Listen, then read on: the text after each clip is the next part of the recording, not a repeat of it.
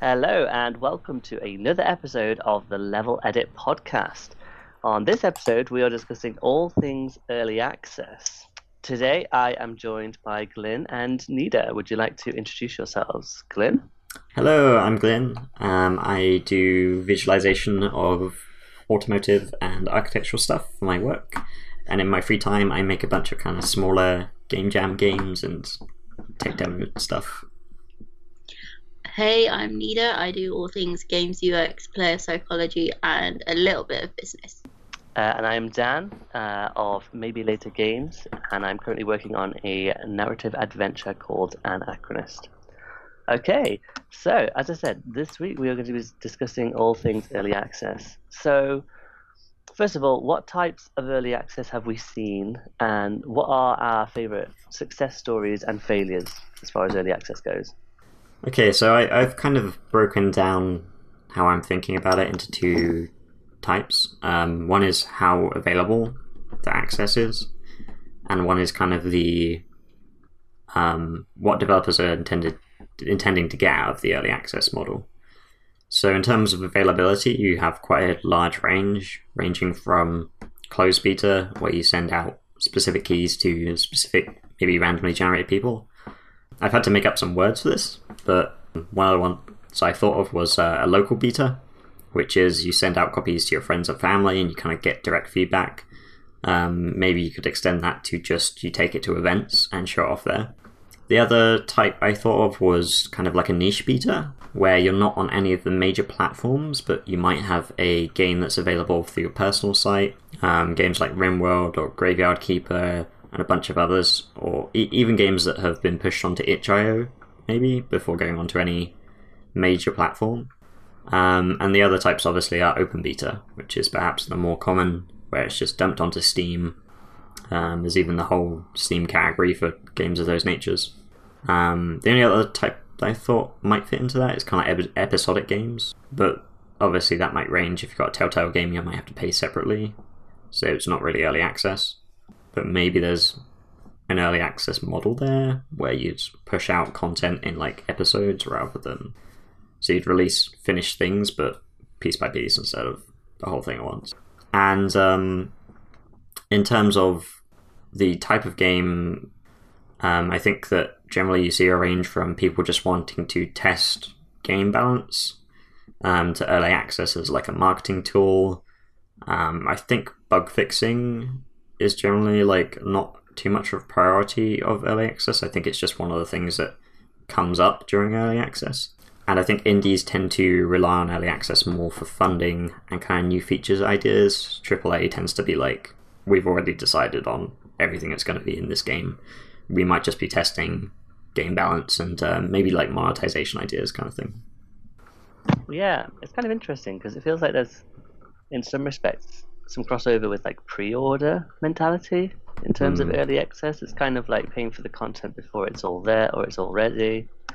And obviously pre-ordering has its own reputation and issues, especially because you were talking about episodic games. It might be that, you could be offered to have all of them. It's like, here's all 6 episodes and you can have them all together, but they're not all ready yet.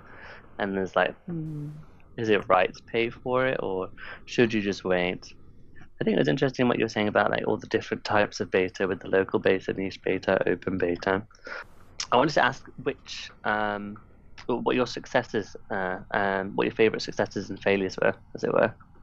So like examples of games that have been in early access. Can you think of any? So it's interesting, whilst we were preparing for this podcast, we were actually having a discussion about games we enjoy and we realised quite a few of them are actually early access. Which I didn't realise because I guess my interpretation of early access, or at least perception of early access, isn't the most positive, just based on reading news and articles and things like that.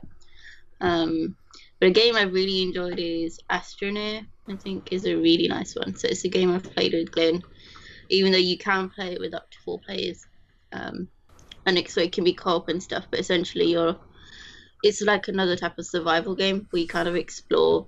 I think you're in space on some planet, I think, in the future, and you're kind of mining for resources and trying to build stuff so you can survive.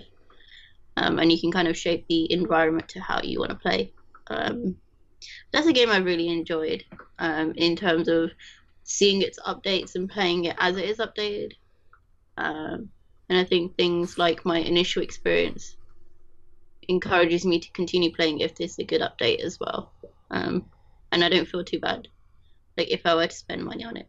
Things like that. Yeah, and that's true. Sometimes, with early access, you'll get something cheaper. So sometimes it's good to just slide in before it hits its full price because it's not in early access anymore. I mean, if I see a game that I know I'm going to enjoy or feel very strongly that I will enjoy and it's in early access, I wouldn't mind buying it, even if it's not something that I would, actually play until it was fully released. It is in some ways just the same way of getting the game cheaper, same as sort of like pre-ordering would be, but you could play it immediately if you chose to.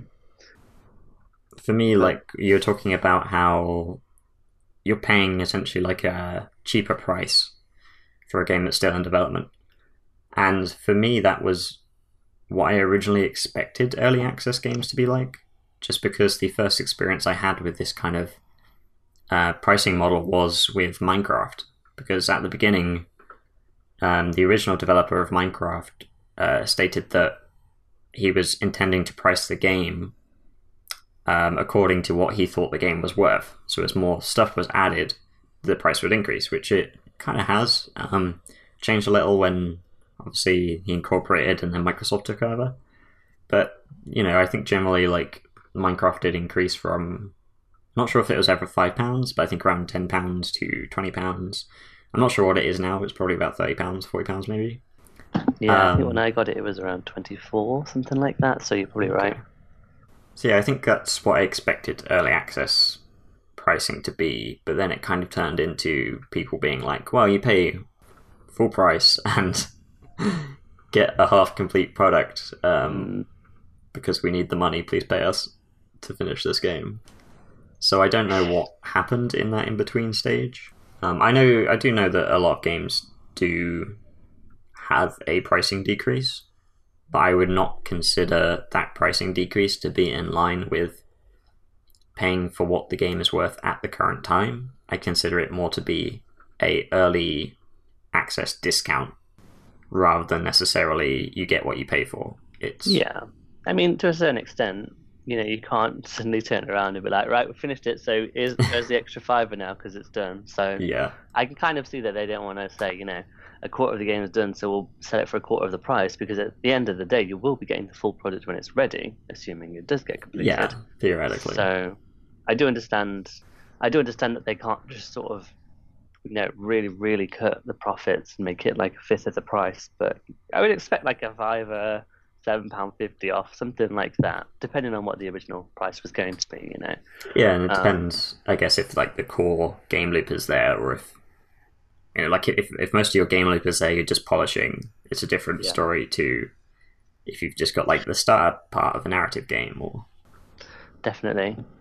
Yeah, I think you need to have at least a core game loop or gameplay, set in stone before you even go to early access. And I think that's kind of why the whole survival type of game is really cool, or like sandbox games, because you kind of just give people a deserted island, a few tools, and you're like, game's ready, and then you can iterate on that as it goes through early access till full-on publishing. Yeah, it has like a very bare bones MVP. Yeah, I think it's not a good thing really, because it's like, look, you can eat, you're done, there's your game, get started, and it's like, wow, I can plant a berry and then eat it. Gameplay. I do have some issues with that. I don't think it is quite that simple, although I agree with the idea of what you're saying. It's more that when you're presenting something, especially a game like that, you want to be very clear on like what model the player is forming of what your game's meant to be about.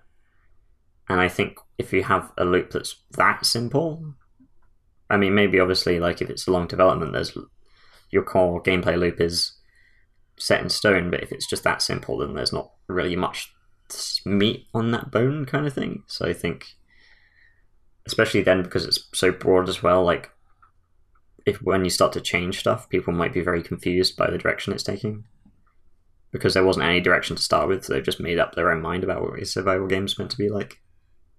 Absolutely. This is a point that I was hoping to bring up later on, but I've played games that I enjoyed originally, and then as they've been updated, I actually don't get that same enjoyment out of them anymore because, some of the core mechanics have changed.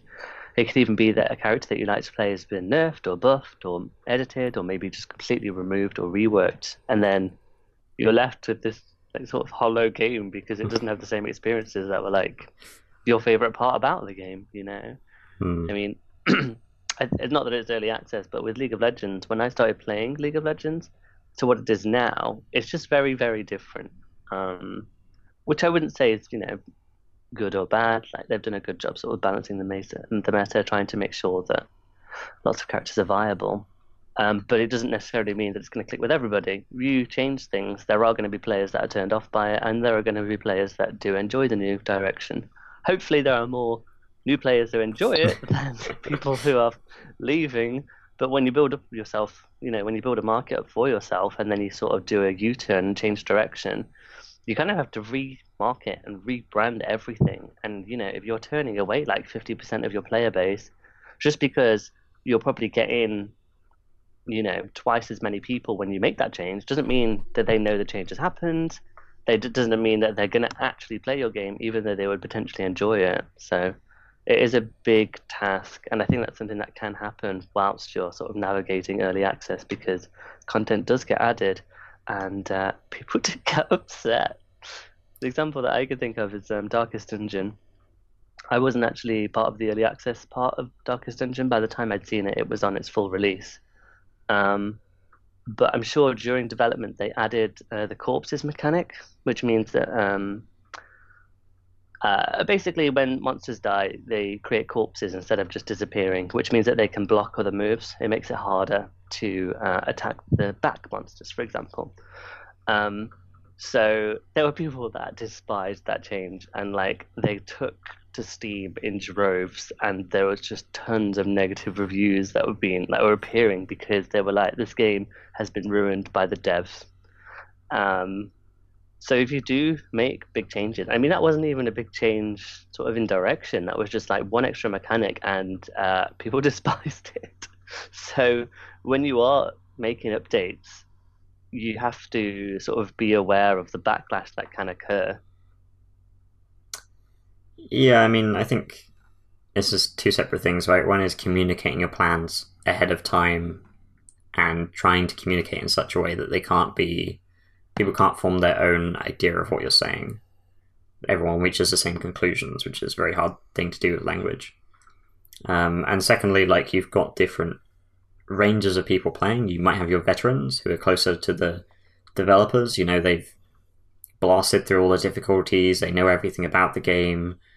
So for them, like, all the early stages of the game might seem like ridiculously easy, but to a new player, they might be exactly the right type of difficulty. It's kind of like the Goldilocks thing where she goes in and porridge is too hot, one's too cold, and one's just right, and everyone's going to have everyone might like a different porridge even though it's the same kind of product. So you have to be careful about listening too much to feedback in regards to how long people have spent in the game. Yeah, I would definitely. I think that's just good advice in general. You can take feedback, but take it with a pinch of salt because at the end of the day, you're the designer. It's your vision. It's your idea. You know how the whole thing is going to fit together in the end. And just because someone can't see that or someone's very upset about it doesn't mean that that's right for the product just because they didn't enjoy it. You sort of have to pay attention to the numbers. If lots and lots of people are coming to you and saying this is horrific, then maybe you should think about how, is it actually good? I know with Darkest Dungeon, they've put in a ton of modifiers for difficulty, and you can optionally turn off corpses now. So for all those people that despise having corpses, they don't have to have it anymore. So there are.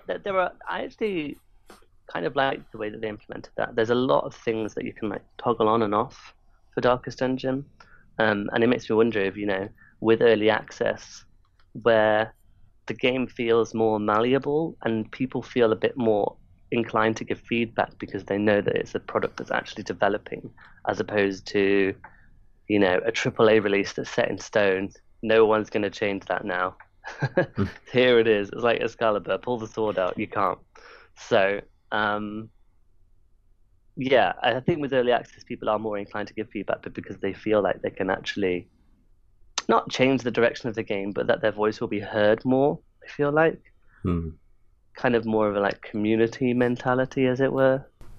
Yeah, I think being able to respond to feedback in a way that makes people feel like they've been heard, but not necessarily that things are changing to accommodate them, I think is fine.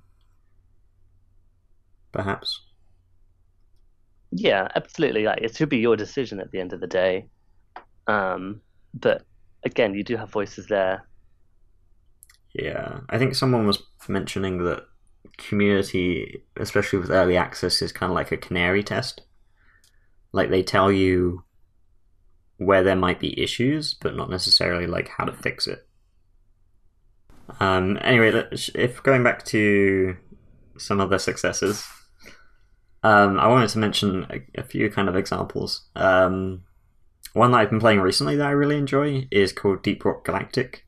It's a game about being dwarves and going down to an alien planet to mine a bunch of minerals and stuff. But I generally enjoy the early access model for it because they're very clear on their roadmap, what updates are coming next. When they're behind on updates, they don't make excuses or not communicate. They just say, hey, this thing's not going to be in the next build, and here's an updated feature list of all the things. Like, maybe we've added one thing to this current build we're working on. Maybe we've removed a couple of things as well. Another one is Secret Segrindia, which instead of doing kind of like gameplay features, they tend to do, hey, we've made this area, and the whole area and segment of the story is going to be in the next build of the game. And you can even jump on like a experimental branch on Steam and actually play that earlier than you can play it on early access, I guess I should say. Other notable models, I think, are Subnautica, which is they did the core game loop, they did the core areas, and then they added all the story on afterwards. Another one would be Minecraft, especially in the early ranges of it. I think that kind of fizzled out eventually. Some of the failures I thought of, which might be a little more interesting. There's been several examples of ones where they've just stopped working on the game or ran out of money. I know Minecraft, I kind of see the failure as being like the impact it had on the development team and the people involved. What happened exactly? I know Marcus Persson, the original creator, just did not want to deal with the popularity of it, and so basically ended up just selling the company off. And I think a lot of the team were not too informed of that decision to some degree. But it seems to have worked out for the game. I just feel like, I think the other example I can give that might relate to that is there was a Kickstarter for System Shock, a remake of the original, and it was intended to be a faithful remake. So all of the levels were remade block by block, essentially, and all of the original graphics were kept. It got kickstarted, it did amazing on that, and then the team was kind of almost overwhelmed by the expectations set by the Kickstarter because they got overfunded. So they decided to try and revamp the graphics. They tried to revamp the whole level design of the original, and the project got so sidetracked on trying to be this big, amazing, better thing that they forgot that what people asked for was just an exact remake with the exact graphics just looking like a modern version of the original. And I think some companies struggle with early access, especially if they get a bunch more funding, because suddenly they have a lot more responsibility and pressure.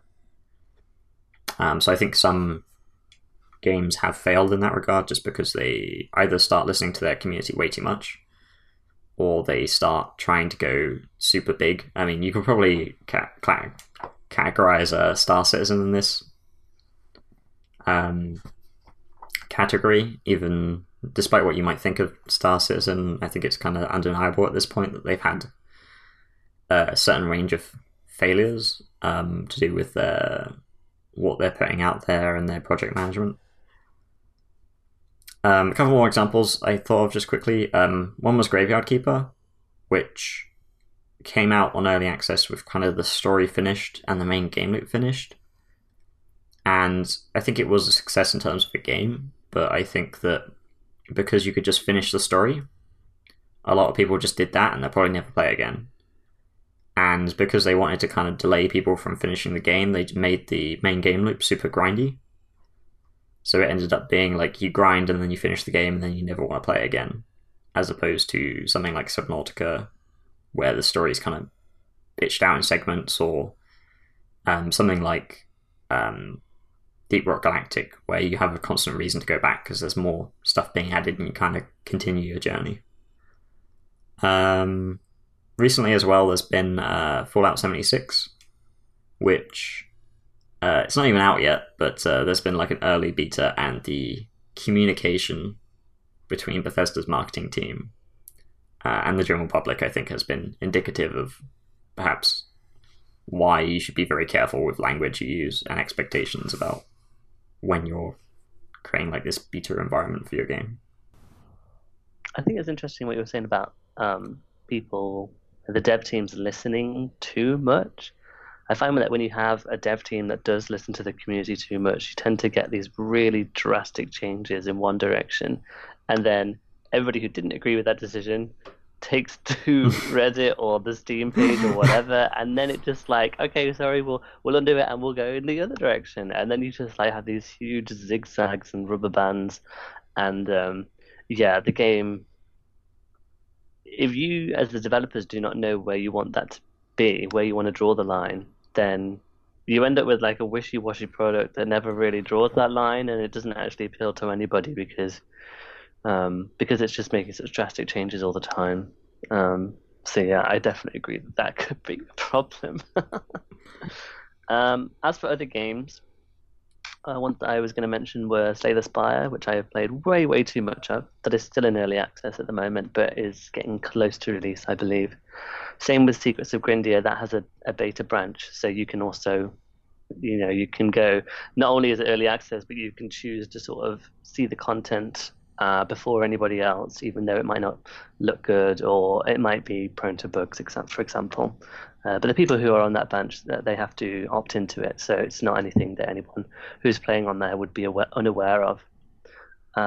There's also Oxygen Not Included, which I haven't played personally, but I see my brother playing a lot of it. And with games like that, like you said, the game loop is there, but all you're doing is adding a new mechanic and a new mechanic and a new mechanic, and then you're maybe adding some new structures. It's kind of like a resource management game, that one.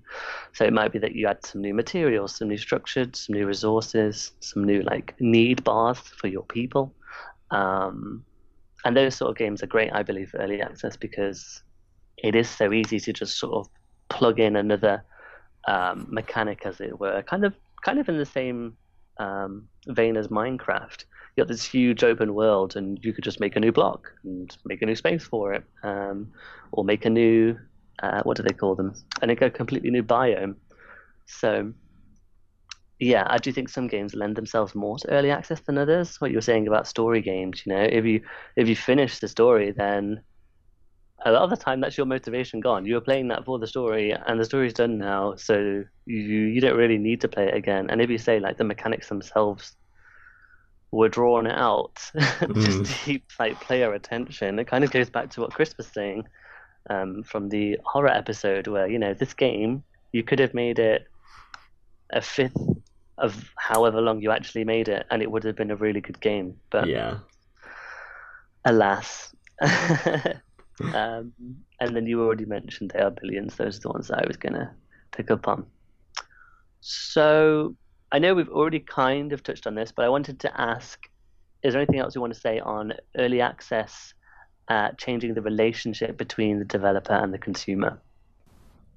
One point I wanted to bring up was that, as I was saying, the game is more malleable when it's in early access, and I feel like a lot of the general public feel like they have a very, very good grasp of game design from having grown up with games and playing them all the time. I feel like there's a misconception that people know more about game design than they actually do. I'm not sure if I'm alone in thinking this. um, but I feel like when people suggest, they make suggestions or they make improvements as they see them, and they are very strongly opinionated about the changes that they are suggesting without necessarily considering all of the changes that that would actually bring. I know with balance patches, for example, and I see this on like the huge games, especially like MOBAs and like Hearthstone, etc. There are people that are basically constantly complaining about the power level of certain cards or classes or characters, etc. And I mean, to a certain extent, I feel like you just have to trust the devs with their vision. Like I was saying before, they have their vision for this game. They know what they want this game to feel like. And whilst you can provide feedback, they are probably not going to necessarily listen to it. And I feel like I said, with early access being more of a malleable product, people offer their feedback and they're like, where is it? Why have you not put this in the game? Why aren't you listening to me? The devs are evil. I'm not playing this trash ever again. Dislike rating, a terrible review, and then they don't go back to that game. And I feel like that's more of a problem with early access than elsewhere. Yeah, I think it's like, when a developer says something or there's some controversy involved with them, and then you'll just get people bombing the review section. And that can be, it's detrimental to a game in general, but also like when you are in early access. I think it can be worse maybe just because you are working on what's like a ongoing project. So people might see it as of a lesser quality or less worthy of, good reviews and stuff. I think it is a struggle though, like trying to balance your player expectations with your own vision that you have for the game. I think because we are moving to this whole games as a service thing, it implies that we're doing this for players, which you kind of are, but I think it does lead to this kind of environment where players assume, that this is for me, therefore I know what's best. Or I don't know, maybe that's a bit too much of a blunt or harsh observation, but it's like you were saying, Dan, where it's like, players will then be upset if certain features aren't what they want or the game's not going in the direction they want. And then trying to balance that with the whole marketing of, well, this is what my game actually is versus what people want. I think that can be a struggle, though, as a developer. Trying to do those two things. Yeah, I think people are very good at filling in the blanks with their own expectations. So we've been talking a lot about vision and how, especially for early access games, the vision of what the game is trying to be and what it is now is very important. And I think especially with early access, one, it's very good as a developer to know where you are now and where your game is going before you go into early access. Because if you're confused about where the game is going, players are especially going to be confused about where it's going in early access.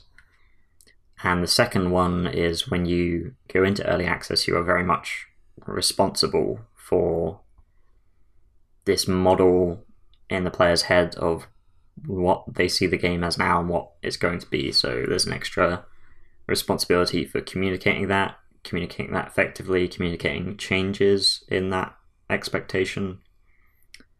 So there's definitely a greater need for transparency, and there's a greater need for a solid focus on what is the vision that we as developers want our game to be. And maybe as players contribute feedback, you start to realize, we're going to do this area, but we're going to add pets to it or something, or this area that we were going to add, we're just going to change it slightly. But I think it's good to have that initial grounding of what we want it to be before you even start, because then people know, here's what this game is going to be in 10 months. With They Are Billions, it's like straight from the bat, they were like, at the moment we've got this skirmish mode essentially where you can try and survive like 100 days. but we are focused and committed to making a campaign for this game. So it's not, there's no player expectation of, oh, what if they added like verses or whatever, because the players all know that they're going to work on the campaign and that's what they're going to do. But they've also added a bunch of stuff to the wave survival mode because of how players have responded to that. Yeah, I think it's going through like an iterative process. Where you get some feedback, because I was reading like Steam's definition on early access, and it was early access is when there's community involvement in the development of a game, and I think as a dev it's up to you to choose how much that is really. I think with that comes like a level of transparency, right, or honesty of like, this is what we can give you, or at least this is what we're offering, and this is kind of what we're going for. And then for you as a player to decide, yeah, this sounds like my thing, I'll spend my money on it. And I understand fully that this is in early access, so it's not complete, and this game could be very different to what it is now in the future. Yeah, I think quite often you're hoping it's going to be different because it doesn't play properly at the time. I want to go back to what you touched on right at the beginning about testing and bug reports, Glenn. So you were saying that, obviously it's community involvement, and in a sense, you kind of get a bunch of free beta testers who are just trying out your game for you and making bug reports. I'm not going to say it's as effective as a QA team would be, but just the sheer number of people that you can have playing your game, and the way Nid is talking about it being community involvement, that's true. And a lot of the time, the people who are making the feedback, they want to actually see the game get better. They don't want that bug there because it makes their experience worse. So if they can contribute something to the game to make it play better, run more smoothly, etc., then it's not even any hair off their back, really. Is that the expression?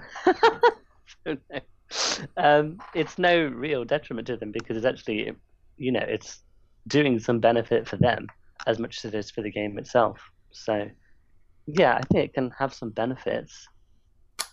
Yeah, I think it is probably one of the hardest things to get right about early access is the feedback. My general experience of it is you need to be very clear on communicating the kind of call to action for feedback where people can go if they want to talk about your game.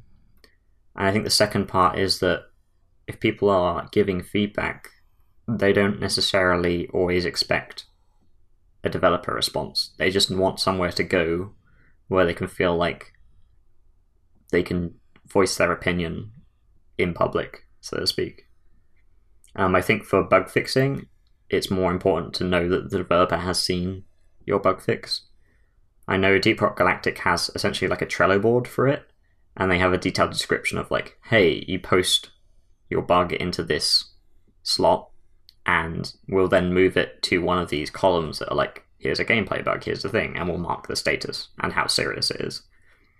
So sometimes you'll like report something and they'll move it to like gameplay, but it's not very serious. So like, oh yeah, like, okay, they probably won't fix it in a while. Sometimes they're like, this is game breaking, so we'll move it to like a high priority thing. And it at least feels like, I mean, it's kind of nice because it requires some effort on your part to post the thing, because you need to include like screenshots, you need to write description, how to reproduce and stuff. So there's like a kind of like barrier to entry where you need to actually care enough about the bug to report it properly. But B, it's also like when you see it in there, you know that they've actually seen it and you know the amount that they're working on it. If they're working on it immediately or if they're leaving it to like a few updates later. But obviously that kind of effort or setup requires like a lot more work. So it's something to kind of bear in mind when with these models is like all these extra responsibilities come with like an associated time cost. Yeah, it is interesting. I know for Slay the Spire they have a Discord, and you actually do bug reports through a channel that they've created in the Discord. They have a specific syntax for how you report a bug, and then they have a bot that basically takes it, and I don't know, maybe it stores it on some dashboard for somebody somewhere, But yeah, the easier it is for the players to submit stuff, the more you'll get. But as you say, it might not be as high quality if you're forced to include a screenshot, um, or add, maybe 200 word descript, well, 200 character description. Some people are gonna be like, no, I don't know. I don't actually know what's causing it. I can't be bothered to contribute that. Whatever. So the stuff that you're getting will be higher quality. I guess it depends how much time you have to read through crap, as it were. Yeah. Some bug reports are not going to be very helpful. Yeah, okay. So, what steps should developers take to properly communicate and manage player expectations? I know, Glenn, you already talked about you should have a roadmap, kind of what is your game going to look like at its destination? When this is finished, what sort of vision do you have for it? What product are you actually building towards, as opposed to just presenting what you have at the moment? Are there more steps? Yeah, I think you don't need to be so verbose as saying, like, we're going to have exactly 97 pets, or we're going to have, 5 new weapons or something. I think that, one, it's better to be conservative, but two, it's better to just describe a general notion. Because whatever you do, people are always going to think of certain things in their head that will be in the game. Like, even like if you say pets, there's like a million types of pets. There might be like real life pets, or it could be like alien pets, there could be fantasy pets. And even like the interactions. Yeah. There's a Sonic game where you have like mini games involving your pets, and you like make them fight and stuff. And sometimes it's just, you pet it, you feed it like a Tamagotchi or whatever. Yeah, I think it's more important to say, like, here's what we're focusing on right now. So maybe let's say, hey, this is the thing you can play right now, but we're now focusing on the campaign. And maybe you end up spending some development time on the thing you just gave them to bide their time, but at least they know what are they going to come back for, essentially. The same with like Secrets of Grindia. It's like, oh, if you know this area is being worked on, you're going to come back for that thing. With Deep Rock Galactic, you might actually see the updates and say, like, oh, this month they're just doing cosmetic stuff, but next month they're doing stuff to do with like character progression, so I'll actually be able to log back in and upgrade my character, and that might be cool. So maybe I'll keep checking in, and then like November I'll come back and play some more, because the stuff I actually want to be in the game will be in there by then, kind of thing.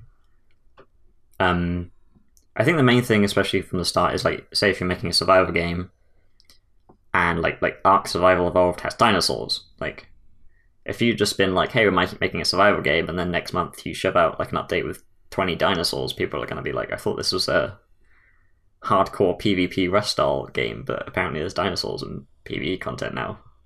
Yeah. So having a clear vision that isn't necessarily defined down to the bone, because obviously your own vision's going to change over time, but also doesn't leave too much wiggle room for people just making stuff up in their mind about the purpose of the game, especially regarding like how much it's PvP, how much it's PvE, what people are expected to do in the core game loop. Like, if you're making a game about dinosaurs and you hadn't even included in the main game loop vision the dinosaurs, like, what are people expecting to do with them, kind of thing. Yeah, absolutely. Yeah, I think building on that point, it's kind of because first impressions are kind of long lasting, especially when you see the Steam page. Well, that's an example I've given, but when you are seeing that page with the description of what the game actually is. So it's kind of being like, hey, this is as far as we can go, or this is what we're going to do. Join us if you want, or not. But I think that community building aspect is so essential, especially early on. Like, there's that quote or thing that people say where it's like, if you didn't even build a community around your game or market it before it came out, did you even make a game? Because who's going to play it if they didn't see it? Also, I think also understanding that early access is very different to Kickstarter as well. Because I think there are sometimes similarities made between the two, but I guess like the strategy, at least the business strategy that you designed for your game is completely different. Like, both have elements of community, but the way you go about building it and what you show your players varies as you go along. Because I was reading a post-mortem by the people who were making Boyfriend Dungeon, a game on Kickstarter. And they were talking about like how the engagement changed over time and what they could have done differently. And I think some of the feedback that they got, or the general things they found out post evaluation, would be points that you would not apply to an early access game. Even though you are kind of encouraging people to play your content before it's fully ready, or you're giving promises before it's Yeah, ready. I'm glad you mentioned Kickstarter because I kind of feel like it is relevant to all of this discussion. I'd kind of probably, I think I would put it more towards the pre-ordering side of things than really early access because I know that some some projects that you back, you won't actually get anything playable or tangible until the product's actually finished. Whereas with early access, I would expect to be able to, basically buy it, play it at whatever state it's at the moment. So I think they are kind of different. You expect a more polished product and you expect it to be done when it's done. You probably will forget about it and then a year later it's like, oh, look, that thing's here that I ordered a year ago. So yeah, it is interesting though. I think Kickstarter to a certain extent is about early access and you have to have your vision laid out. And if people are getting a product that they're not happy with, because it's very different to what you promised them a year ago, you could get, a lot of negative feedback because of that. So again, I think, setting expectations early seems to be really important there. Yeah, and I think it is a case of like you can change if you set a bunch of expectations and then something changes and you have to change those expectations. It's fine to change your game, but you need to communicate it clearly to everyone that what you stated before, what is going on now is different, and kind of manage expectations of what the final result is going to be. And certainly, like, even with Darkest Dungeon, like, people are going to be upset, but you have to think long term and say, well, if we communicate this well enough, we can minimize the amount of people who are upset, and maybe down in the future it will actually be beneficial because people will get on board with the new thing. And then maybe we can add some like customization options that. Yeah, they do seem to have been very receptive. Interestingly, when the game got moved to console, because they also released on console eventually, they added difficulty modes. Because I think one common complaint with Darkest Dungeon is it is extremely hard. So, with permadeath being a feature, you can lose a lot of hours of gameplay progress just because your max level character died and they're not coming back. So they did add a version of the game that was less grindy, you level up faster, it's a little bit easier because I think it's less of a hardcore experience, which isn't to cater to everyone's needs. And I think having had early access and having had a lot of time for the feedback is something that they've been able to pick up and then, work towards for this other release and sort of fix mistakes that they made the first time around. Yeah, I think especially for that, we've kind of been talking about this, but it's very important to set the expectations at the start. I know Darkest Dungeon, like the visual style, everything about the game is marketed as this kind of hardcore experience. And obviously maybe that changed after it saw more popularity because more people were getting into it. So the design expectation had to change from the actual people who were playing it. But I think, Darkest Dungeon kind of succeeded in the fact that most people in the start, especially in the start of the early access, knew that it was going to be a gritty, hard game. Even with like games like FTL, they managed the expectation of what the game experience is going to be and who is it for very well, kind of thing. Yeah, absolutely. I guess starting niche and then branching out as its sort of popularity. Yeah, interesting. I wanted to talk about other methods. Like, if you have a game in early access, what should you be doing? What steps should you be taking? Like one example that I had was, you could have regular devlogs to let people know what are you working on at the moment, what's the next thing that they can expect. Maybe talking about the challenges that they've faced, if that's something that players would be interested in seeing. So devlogs is one thing that you could do? What else would you need to make sure that you're consistently providing for players if you are running an early access game? I do kind of think it depends on if, obviously there's a lot of business stuff that goes on in the background, because if your early access does well and you got a lot of money, that's a lot more pressure to do business stuff. Maybe you hire more people to increase development time, especially if you're doing feedback. Maybe you have to hire someone full time to do the feedback or do things like rewards for like community engagement and stuff like that. I think Community manager, kind of. yeah, I mean, I think you do want to plan for the minimum because, especially if you haven't done it before, it's a whole new skill that takes time to learn. And sometimes, like, you might realize that you yourself are not actually, you don't have the personality or engagement to actually time to do those things well. Yeah. So I think minimum is make sure you set expectations at ground zero, especially if you want to grow a healthy community, because we've seen so many communities over the time that have been left to kind of fester and rot by themselves, and have turned into complete hellholes. I think so. Minimum is if you're having bug reporting, make sure people can report bugs directly, because otherwise people are just going to write minimum as possible and then send it off into the ether. So either don't do bug reporting at all or do it or manage it. I think for feedback, make sure people have a place to go where they can talk about their game.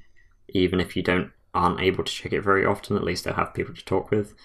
I think that it's very important to moderate those communities, unless you want to turn it, unless it wants to be another one of the League of Legends forums kind of thing, or Seventh Circle of Hell. Yeah, so it's basically like setting expectations early and maintaining those, and being open to communicating changes in what you said and what is now happening. And then, making sure that people have a place to go to talk, that the places where people go to talk are moderated in some way. And also, if you are doing bug reporting, make sure people get feedback on the bugs they've reported, even if it's just a case of classifying the bugs into things.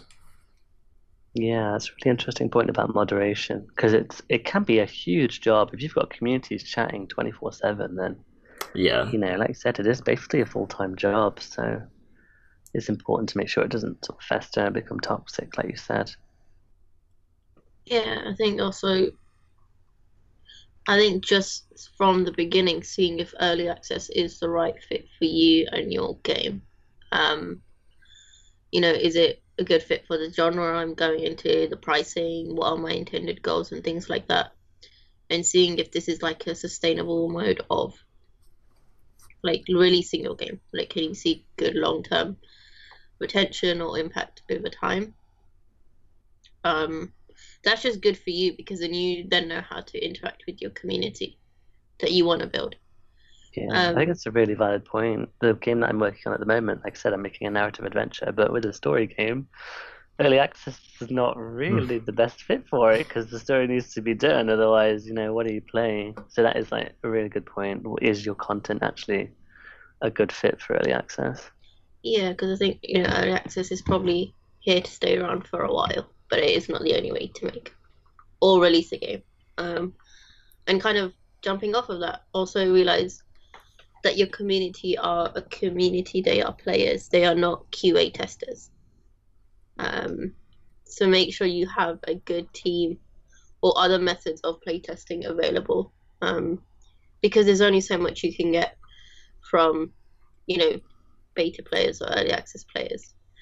A QA tester, is more qualified, or at least has a certain background or skill set that can help you navigate your direction of your game.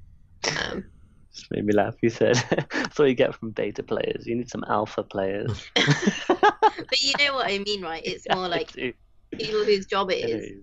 It's good to have them on board. Absolutely, just giving it to the general public is not the same as having a dedicated QA team. The only other thing that I would have added was, and we did slightly discuss this, but having accurate patch notes each time I think is really important. So you can come back to the experience and see, well, what has been added, what has been changed. Sometimes you might want to research something before you go straight into it. I know with Slay the Spire they added a new creature in the final act, and I was on an Ascension 20 run, and I was like, "What on earth is this creature?" So I had to figure out its moveset while I was going for like one of the high scores, and yeah, I probably should have looked that creature up in advance. It was in the patch notes, but it's just nice to know what has changed, and I think it's quite a good practice for a team in general. Even if you're not providing something for a community, it's good for you to know what have you changed this patch. Um, Yeah, I Yeah. think you need to have like a content strategy set up because mm, I mean the problem with games, well, it's not a problem. Maybe it's a dev, it could be, but it's like you need to have regular content to release, and with each patch you've got to be like, have I got enough content or the right type of content set up as well? And it can be pretty stressful as well. So having a long-term plan written down somewhere. and making sure you order that properly as well. Hmm. Like you Yeah. said with Secrets of Grindia, they're doing it level by level, as it were. Um, so that's quite a sustainable format, and they don't have to think too far in advance. But Yeah, and you're either it would kind of have, do the you're either doing like the Valve model of like, well, we'll release it when it's finished, or you do the kind of roadmap style where we'll release it in like 2 weeks time, and here's all the things that'll be in it. And yeah, I think for both, you have to be. It can cause a lot of stress when you promise things, and I think absolutely. it's fine to adjust those types of promises as long as you make it clear that you are doing so. I think the worst thing that can come out is developers promise a feature, you don't hear about it for like a year, and then they say, "Oh yeah, we stopped working on it." I think it's better to just be clear and say, like, this isn't working out. Like, we're not going to have enough time to do this thing we promised because it's taking longer than we thought. So instead, we're gonna do this for this month, and then next month we'll have had the extra time. Yeah, I do think time estimates themselves are a dangerous game, and I've made a note as well not to promise too far ahead because time estimates in this industry are Yeah, not very accurate at the moment. Okay, yeah, excellent. Did you have something to say? yeah. I think that in general, just early access is a good indicator of just project management. Even if it's just knowing before you go in what the point of early access is for your company, what you're doing now, what you're doing later is. It seems like the bare minimum, but sometimes it can be very tough to even fulfill that, especially when you've got an idea that's changing all the time. I think. Definitely. And there's a lot of skills involved. And, project management isn't really probably why you went into game development in the first place. And for these small teams that are typically the ones that are releasing early access games, it can be hard to make sure that you've got all the skills, um, yeah, to work on it properly and to plan it out properly, etc. So, the final question is the current type of early access that we have a sustainable model? Or what I mean by that is, do you think the model will be changing in the future? Yeah, definitely. In terms of it will be changing. So I think it will keep its basic form, of releasing some content and then you kind of iterate that or yeah, doing something like that. But I think it will change over time in terms of understanding what level of voice do you give to the player when it comes to making these changes. Especially at the moment, because of the different discussions going on around player expectation or what players think is good or bad about a game can really skew public perception anyway. But yeah, I think that over time there will be, I don't know, methods or different ways people will experiment of how figuring out how is best to do that while still releasing a pretty good game. Because I think with a service model, you will always have some player voice. I think it's just how much you will be okay with, guiding your game. Yeah, I think as well. Like early access has changed over the years. I think nowadays it's in a state where to be taken seriously, you need some level of marketing strategy and business strategy, even if you don't necessarily have a game. So I think that in the future, it's going to be really interesting to see what the expectations are for early access titles, as well as, if you have these console platforms now with their marketplaces, will they start to adopt early access more? There's a lot more storefronts nowadays than just Steam, and they might bring out their own models of early access. And it's also easier than ever to publish on your own site, but it's almost harder than ever to drive traffic to those sites. So it'd be interesting to see what methods people employ to maybe pushing their stuff out to smaller sites before they try and target bigger platforms. Would that be like a early access strategy? Maybe you just do early access on smaller platforms and then you actually launch fully on bigger platforms so you develop a audience. So it'd be kind of interesting to see how the business grows as platforms change and different methods of publishing your game kind of come about. Absolutely. I mean, even in the past couple of weeks, Discord has been discussing their new gaming marketplace, sort of as a direct competitor to Steam. So it'd be really interesting to see where that goes and if it does change the landscape to early access as well. Yeah, I think some people have been saying itch.io might be their alternative for Steam now as well. So I think generally there will be more platforms over time that kind of allow you to do early access. But I think Steam at the moment is just dominating for now anyway. Absolutely, yeah. Can't deny that. Okay, so that's been this episode of the Level Edit podcast. Thank you very much for listening. You can find us on Twitter at Level Edit Podcast. Is it Level Edit Podcast? Level Edit. Okay. You can find us on Twitter at Level Edit. Please do let us know if you have any comments or feedback or suggestions, because we're in early access right now. And we will see you on the next episode. Bye. Bye.